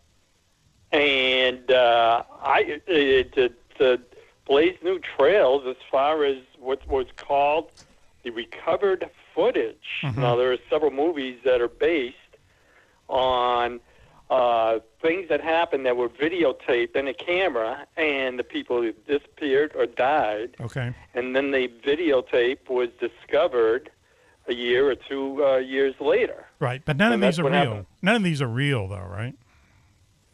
No, but the audience was led to believe that it was actually a real life, especially the Blair Witch Project. The audience was believed to that it was actually a true story. In fact, Heather Donahue, one of the actresses, Okay, her go mother was getting sympathy cards in the Wow. mail Oh, really? Yeah, okay. during this whole premiere thing of the project. I got to tell you, man, that's a PR group really earning their pay. I mean, it worked. Yeah, and it worked. So the strange thing is, and people who might not know this, they might have forgotten about it. Basically, what happens is it's supposed to be they have found a camera, and in the footage of the camera, it shows these kids who are out camping. They're talking about a local witch, and the witch comes in and kills them all, and finally kills the last person holding the camera. Is that it, there, Gigo? You got it in a nutshell. Okay, all right. It was very popular at the time. In fact, Time Magazine and Newsweek had it on its cover the week it came out, and it didn't cost that much money. So whoever made it, man, they, that was like the pot of gold at the end of the rainbow, really. Yeah. And it started this whole kind of a way that and it's good and it's bad in a way. Now you can make a successful movie and it doesn't cost you, $52 million. I mean, that probably if that cost $2 million, I'd be surprised. I bet you it was 50,000. 50,000. Wow. You can't even buy an Avid editing suite for that kind That's of money. amazing. I mean, but it made 250 mil. See, it proves it can be done, which is kind of cool in a way, But the problem is you get so many imitators that there's just like so many crummy ones out there.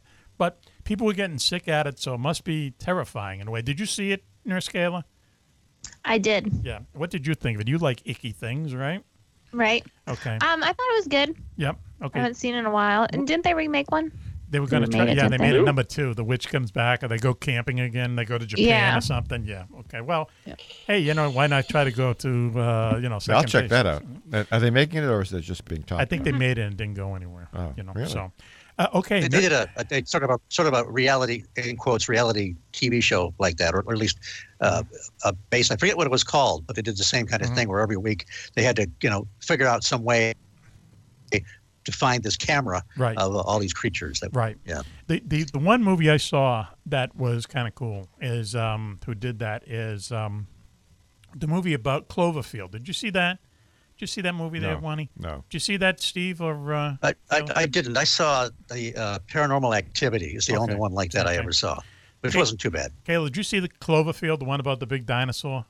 Yeah, Back in and it LA? never showed it, right? Yeah, it never showed it. Yeah, it showed it at the No. very end, but that's what it was. These kids are at a party and the camera's going the entire time, First time you watch it, you say, man, this is terrible. But you watch it the second time and it's kind of cool in a way. You kind of get it, And then you see the monster at the very end and and it's coming down to get the camera, and that's it. So kind of cool. That made a lot of money. And people enjoyed it. It was entertaining. Film number 9. Go ahead, please. Can I tell you 2 things about this? Yes. So you mentioned about how cheap it was and made a lot of money. Yes. It holds the Guinness record for what's called the best box office ratio. Wow. So $1 they spent, they made $11,000. Yeah, baby. Okay, that's how to do it. Wow. Good for them. That's good. That's good. To just to break down that. That's a good metric. But on the other hand, yes. Yeah. But on the other hand, it was lousy deer hunting up in that section of Maryland. Oh, really? Okay. When the film was released, because all these people went up there with the video cameras to look for the Blair Witch. Yes. And the hunters couldn't shoot because all these people wandering around the woods. Wow. Okay. Well, I'm sure the deers were appreciative, right, of that. Kayla, Nurse Kayla, please. Film number 9. Oh, film number 9 is The Others in 2001. Oh, The Others. The Others. With Nicole Kidman. One of the scariest movies there is. If you can sit down and watch that, baby, you're going to get scared. Gary, what do you think of it? Yeah, awesome movie. It's like Jacob's Ladder. I don't want to tell the ending because it's got a unique twist. Yep. But, it's one of these coming back from the dead type thing. It's about ghosts. It's about ghosts. Yeah, Nicole Kidman. She was this happened right after World War II. Yep. She goes on one of those Channel Islands, Jersey Islands, off with of her 2 England. kids. Yep. And she's waiting for her husband to return back from the battlefield. Right. And the 2 kids, they have this strange disease which they can't get any sunlight. Okay. So they draw all the curtains and everything, and they're waiting, and then Nicole says, "Okay, I can't handle these kids myself. I got to invite 3 people over to take care of the house and the kids." Yes. And that's when things started going really haywire. Right. Yeah, and we can't do the spoiler alert because we don't want to give away the ending, but it's a really, really well done. Very well scary movie, and when when it hits you, if you haven't seen it, when you hit what's really going on, it really does. You say, "Wow, that is cool!" It's cool in a scary way, And she's good in it. She's not good in everything. What's her percentage of screen time on that movie? Well, isn't it like in the mid 90s or something? She's on in the screen almost every all the time. Yeah, which is interesting Wicked with the with the ending. So, did you see that, Nurse Kayla? I did a long time ago. I can't remember it. Right. Though. Okay. You're probably like 2 years old. How about you there, Steve? No. She's locking all the doors. It was good. Very effective surprise ending. Yep. And like I said, she can prove every once in a while that she's like a real actress, not a celebrity, Right. She was married to that mudget there, Tom Cruise, for a while, which is paranormal in itself. Now she's living large with, what's his face here? He's about 3 inches shorter than she is. But, well, Tom was the head of the Lollipop Guild, wasn't he? There you go. Okay. Switchy obviously doesn't like Tom Cruise. Please, next film there, please, Nurse Kayla. Can I tell you two more things about this movie? Okay. Kidman, during rehearsals, she said, "I got to get out of this movie. I'm having nightmares just going through rehearsal." Once again, the and PR people at work. Her husband, Tom Cruise at the time, Yes. who was one of the producers, said, "Come on, you got to stay with it." So she did, but this was the last picture that they were together as a team, producer and actress. Yes. And then they got a divorce right after this. Wow. Really? Yeah. Wow. What happened to those kids? Wow. Please, Nurse Kayla, next film title. Number 8 is The Omen. The Omen. 1976. Okay. Yes. Now that was a while ago, and Lee Remick was in it, one of the best actresses in Hollywood. Also, not bad to look at. And it's just a scary movie because if I'm right, wasn't it the first movie where the kid is possessed there, Gary? They usually didn't do that. Yeah, 1976. You're right. That's pretty much the originator devil in the kid. Right. There was an unwritten rule, like in Hollywood, that you didn't make kids killers. You didn't make them. You don't have kids die on screen and that kind of stuff. But it broke the mold, and that was a scary movie because all of a sudden the kids are the enemy. If you know what I mean. Yeah. I didn't know there was such a law about that, but just Have you seen Sinister? No. Have you? Check that one out. Same thing, same idea. Yep. Kids, kids against the adults, that type of thing. Yep. Yeah. Yep. There was that old one, The Bad Seed. Bad with Seed. Patty McCormick. Yep. Right. And it was just there's a unwritten rule in science fiction that robots shouldn't kill people. Okay, and that's been around for years. What? And then in 2001, the robot the computer kills the two guys on the spaceship. So that broke that. It's unwritten.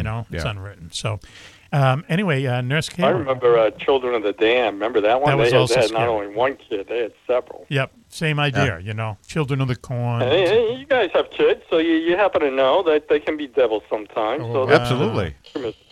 I wouldn't put it past them. A little bit of commentary there from the guest. Please, next movie title there. Nurse Kayla joining us tonight. Number 7, Poltergeist, 1982. Yeah, scary movie. It's a scary movie. It's not a great movie, but man, it scares you, right, Gary? Oh boy, well, it's a big controversy. Toby Hooper. Yes. Who directed Texas Chainsaw Massacre. He just passed away, last year? Wow. I believe. And there was a lot of controversy whether he directed it or the producer, Steven Spielberg, directed it. Ooh, okay. Another hack. Spielberg was in the middle of making E.T., but he was on the Poltergeist set every day. Mm-hmm. So some actors said, no, it was Spielberg who was directing it. And others said the Hooper. And it's got that Spielberg atmospheric, suburban type. Very unusual.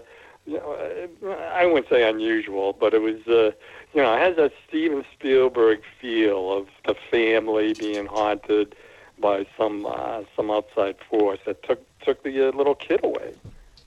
Well, I have to say it, but it has that Spielberg advanced film club look to it, if you know what I mean. The college film club, because it always looks, his movies to me. Too much technique.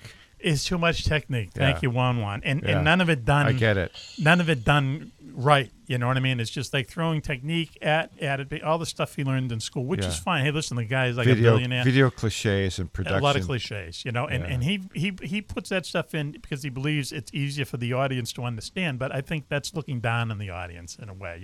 Audience can figure stuff out, especially if it's some kind of paranormal movie. Okay, and the kid is in the TV talking to the kid. I mean, that's brilliant in a way because it's so scary. Do you agree there, Switchy? Yes. Yeah. There were certain elements of it that were very effective. Others didn't work so well. Right. But the first time you see it, everything seems to work all right, and you can nitpick afterwards. Man, the TV set part is excellent. Yep, it really is. It's a little Twilight Zone-ish. I liked it a lot. Okay. Oh yeah. So anyway, please, Nurse Kayla. Well, what does poltergeist mean? It's the German word for ghost. Mischievous ghost. The noisy ghost. Right. Nurse Kayla, please. Number 6 is The Fog, 1980. Okay, The Fog. What are the two big reasons you like this movie there, Gary? Well, besides John Carpenter, who is one of the originators of Halloween and other horror movies. Yes. He was married to a very shapely actress called Adrienne Barbeau. Oh, really? Who remembers her? Yep. Very shapely. Good actress. Good choice of words there. Good choice of words there, Gary. Words of his business. You've never seen this, Nurse Kayla, I'm guessing. No.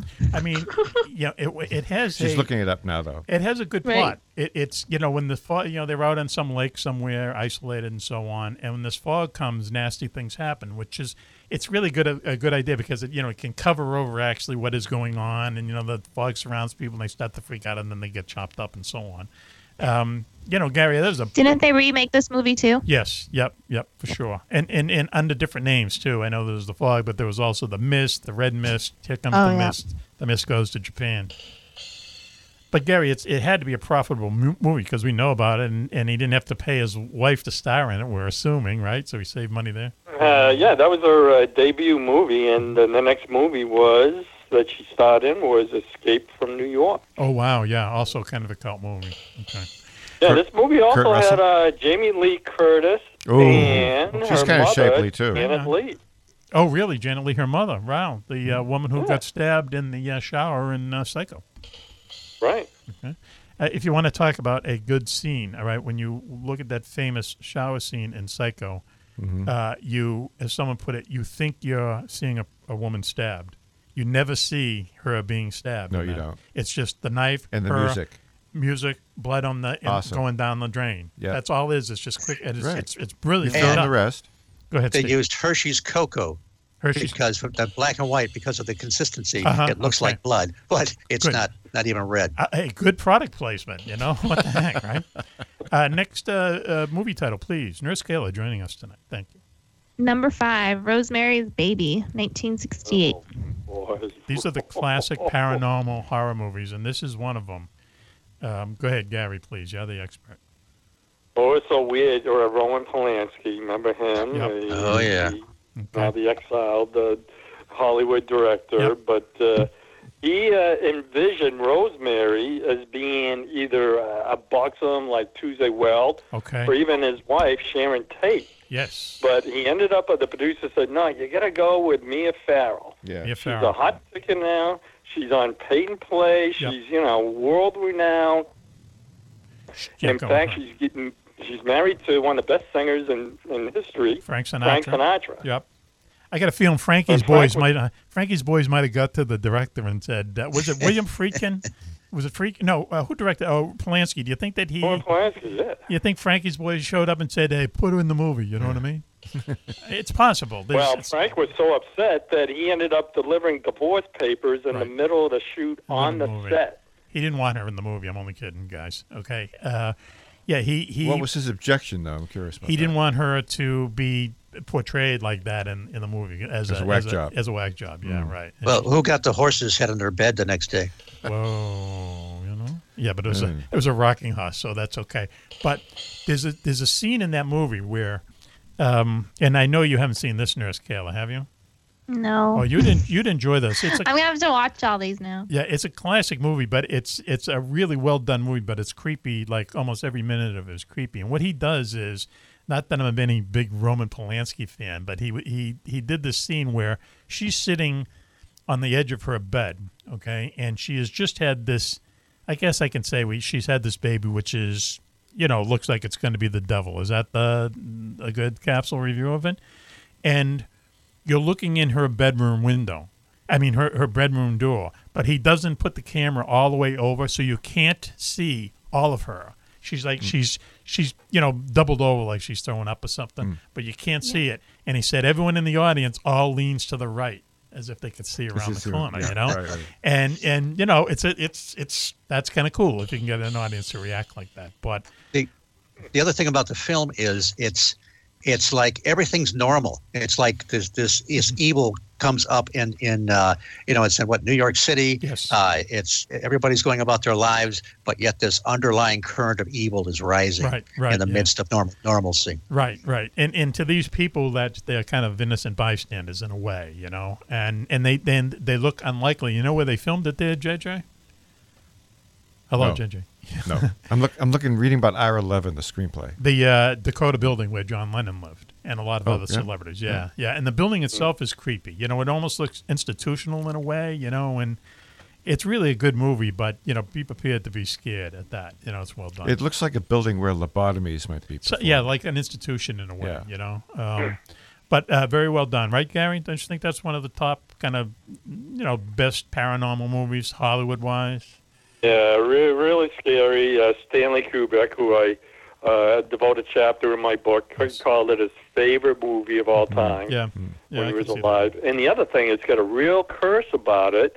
One of the actors, William Castle, is convinced that because of this movie, Sharon Tate met her ill fate during the Charles Manson murders. See, here's the thing: we should explain that Sharon Tate was the wife of Roman Polanski, who directed the movie. Right.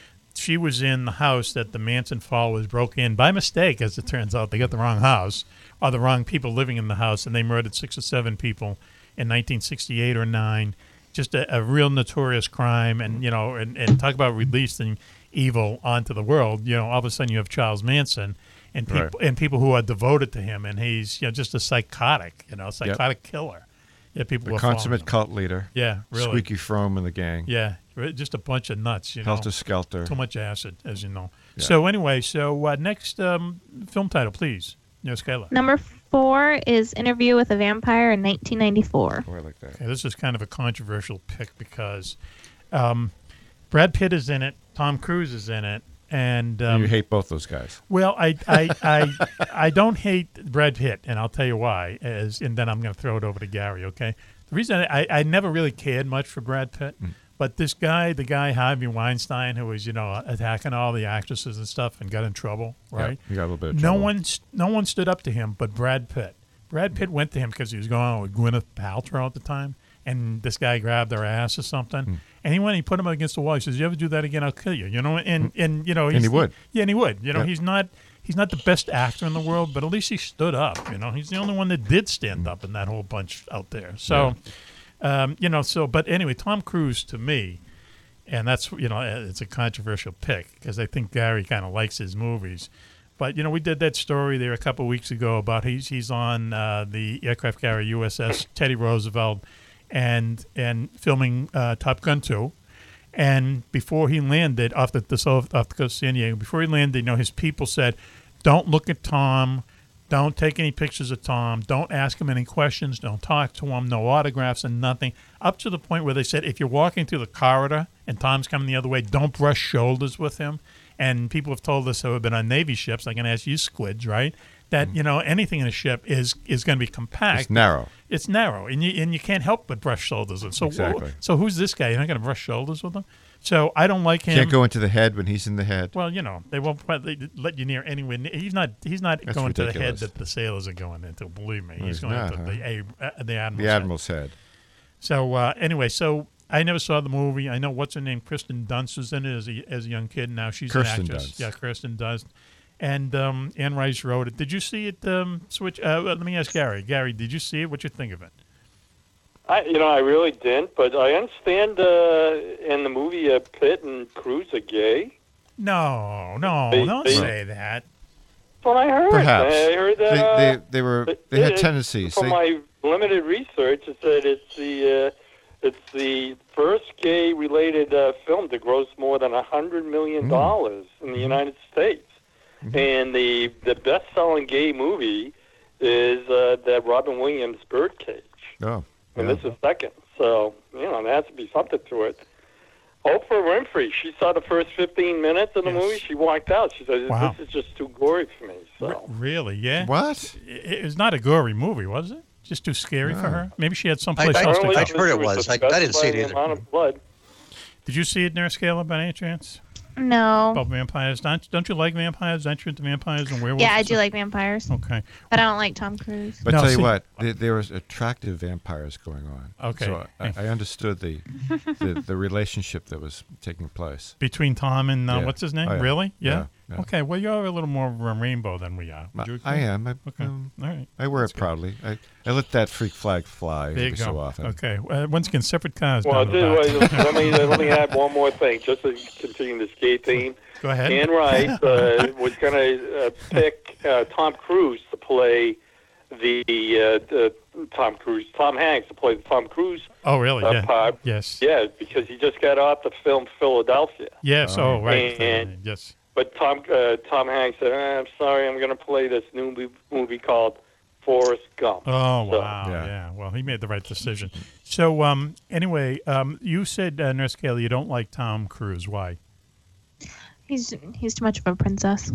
Wow. There you go. One more you need to know there, JJ. Okay. Yeah. He really is. He disappoints me in that category. And that He is. whole idea of he's a diva. He's a diva, and I mean to the nth degree. And this whole, and we talked about it before. If you're going to if you're going to go onto a Navy ship, and these are veterans and so on and so forth, okay, you don't go on and insult them like that. It's their home, for crying out loud. Yeah, you arrive in style. You get off a plane. Everyone is cheering. You go have some ice cream with them in the chow hall, and say, "Listen, How tough can it be? We're going to do our job. You do your job. We'll try not to get in your way, and go down and have a party at the end of it, and everyone's happy." But they took the exact opposite way. Don't look at them. Gave them the star treatment. And everyone, and no cameras, of course, or phones, or when you're around Tom Cruise, but everyone starts tweeting it. Who's this guy? What's going on here? And they just went about it all wrong. Yep. Next film title, please, Nurse Kayla. Number 3 is The Sixth Sense in 1999. Okay. A great movie. Do you agree, Gary? Incredible. It's beyond. It's just, I was just, it's another one of those, you didn't know what was really going on until that ending. The twist was one of the most unique twists I've seen in a movie. And the first, M. Night Shyamalan did that movie. And and had a guy in it that I don't like either. I don't like many of these people in Hollywood, but what's his name is in it there? I can't stand that Bruce guy. Willis. Bruce Willis. Oh, man. But he's so... Donnie You don't Wahlberg. like Bruce Willis? I don't like Bruce Willis. I think Bruce Willis... Because I think he's a princess, too, frankly. Okay, that's another show. But he is so good in that movie because he he's usually in the those skyscraper movies and stuff, Die Hard and everything. And And what's wrong with those? There's nothing. If you want to go see an action movie, they're great action movies. But he downplays his role in there. So he's a psychiatrist, right? Mm-hmm. And he just downplays it in a way that it just makes the ending, or when you find out what the punchline is, you just go, wow. And I know people who have gone back and seen that movie. I know I'm taking Gary's time here. I've seen that movie 3 or 4 times, and they go back and they count the instances of where the foreshadowing, as they call it in film school, of the punchline of the boom at the end, right. And it's like a perfectly made movie, Gary, correct? Yeah, I mean he never opens the door. The chair he sits in the restaurant with the wife is already pulled out. Yep. When he reaches for the check, his wife beats him to pay for it. It's like that never happened. Yep, it's great. Oh, wow, wow. The guy's doing commentary again. That must have been what made the movie a fraud. Huh? What, the wife picked up the check? Yeah. Wow. Okay. But that good key luck to scene both with of the us. Kid. Yes. The key scene where the kid Cole goes, "I see dead people." Yeah. And then the camera goes to Bruce Willis. Yeah. The producers thought, "Oh boy, this is can't give it away." Don't give it away. Never even phase the audience. Yep. Did you ever see that, Kayla? I did. Yeah. Did you like it was a good movie. Yeah, it really is. It's really effective, I mean, a lot of these scary movies, they just scare you. But that one, wow. When you leave the theater and you're still thinking about it like the next day and stuff, you know that it's a good movie. Mm-hmm. And probably the best movie he ever did. And what's his name is in it? The little kid's name is, he's grown up now. Osment? Yeah. Haley Joe Osment. Haley Joe Osment. Okay, he's great in it. And then Donnie Wahlberg is in it. And didn't he lose? I read once that he lost like 100 pounds to play that part, and he's only in it for about 3 or 4 seconds, 10 seconds maybe. And he just went down to skeleton and bones, and then then he was in Band of Brothers, and he's actually a not bad actor, you know. So yeah, really good movie. If you haven't seen it, just catch it because it's if you like scary movies, it's a good scary movie. Next film title, please, Nurse Kayla. Number 2 is The Shining in 1980. Oh. Gary, you start with this one, please. I devote a lot of in my book of the chapter Stanley Kubrick about this movie. It is it's number 2 in horror movies, so you can't get any better than that. I don't know where to begin. I could go on for hours about detailing this movie, but you got to, we're both writers. You know how intense we are writing a book. Who are you talking to? One of the best. Who are you talking to? One of the best scenes of. Me or Switch? Are you talking to me or Switch? You. Oh, 3 writers. Okay, so we got 3 book authors. You know how intellectually intense you're just, into the book. That key scene where Shelley Duvall interrupts Jack while he's typing away is one of the most incredible scenes I've ever seen. And where he just rips right into her. Yep. To say, "Don't bother me again." Yep. Yep. All work and all play make Jack a dull boy. There's a number of movies that are like writer's block themed movies. There's a Coen Brothers movie. Right. I can't think of the title. Well, what's her name? With what's her name and Johnny Depp movie too is. What's the one? What's the one where she breaks the writer's legs until he finishes the? Yeah. Misery. Yeah. People have told me don't see that movie. Don't go see that movie. So I'm going to take their advice. So The Shining, this is why I don't like The Shining. You're not going to believe this, okay? Oh. I think, I know, I think Jack Nicholson overacts like crazy in The Shining, okay? I think the whole idea coming through the door, here's Johnny, and that kind of stuff, I think it adds an edge to it that it sounds weird in such a movie, but it's not really real. You know what I mean? Because it's too much Jack being Jack? Yeah, too much Jack being Jack, exactly. Okay, Yeah. We're not talking about Jack Daniels, okay? We're talking about Jack Nicholson.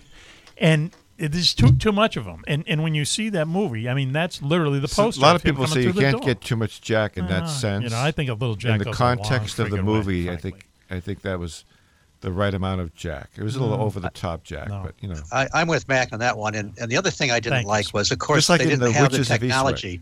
But if you read the novel, the thing about the hedge animals, the hedges, and kind of, you'd see them out of the corner of your eye.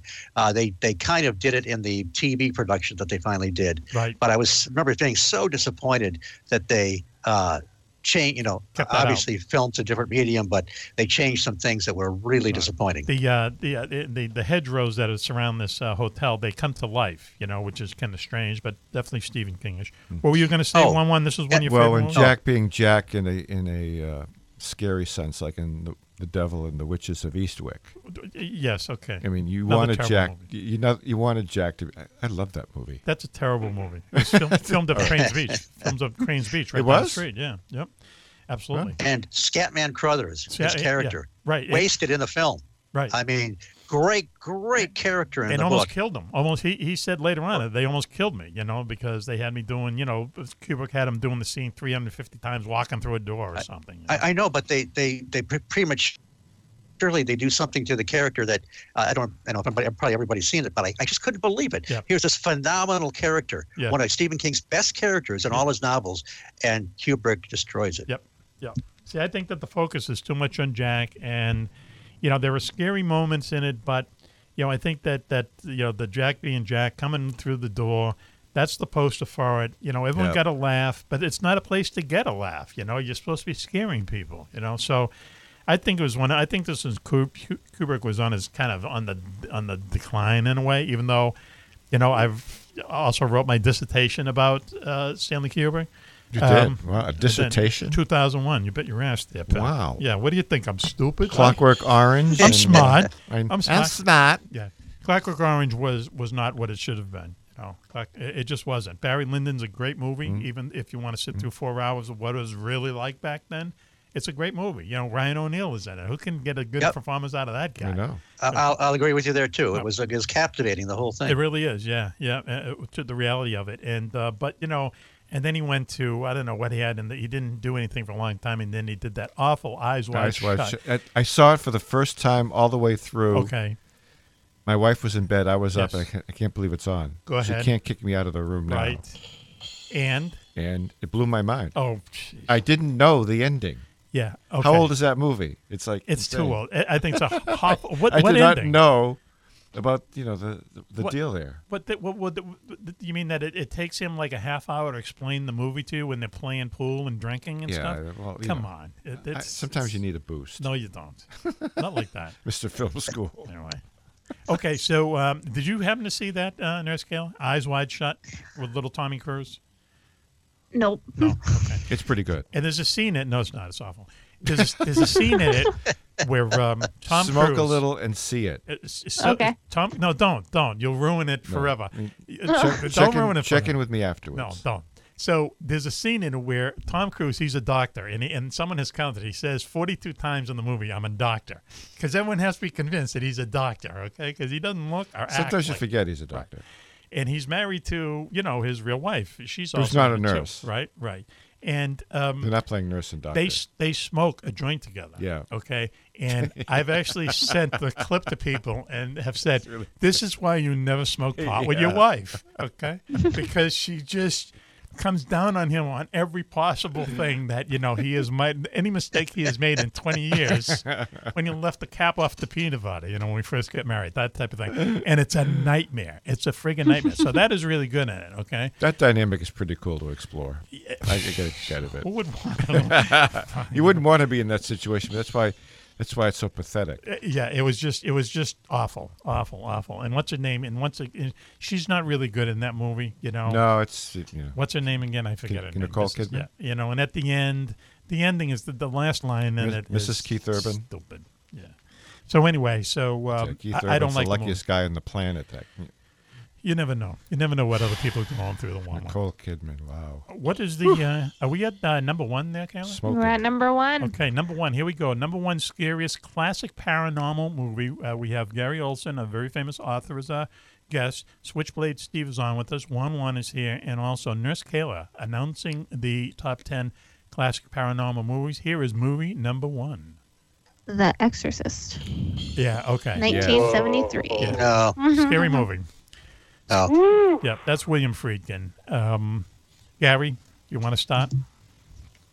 It was filmed, or at least the exteriors were filmed in Georgetown, just right up the pike where I live. And every time I pass by those stairs, it's on the main thoroughfare in Georgetown, where the priest falls down. Yep. And I just get the willies, even just looking at those stairs. It's just one of those movies you'll never forget. Of course, we grew up. We were very, very, very young growing up, but it scared so many people in the audiences. Audiences were throwing up. They were getting nauseated.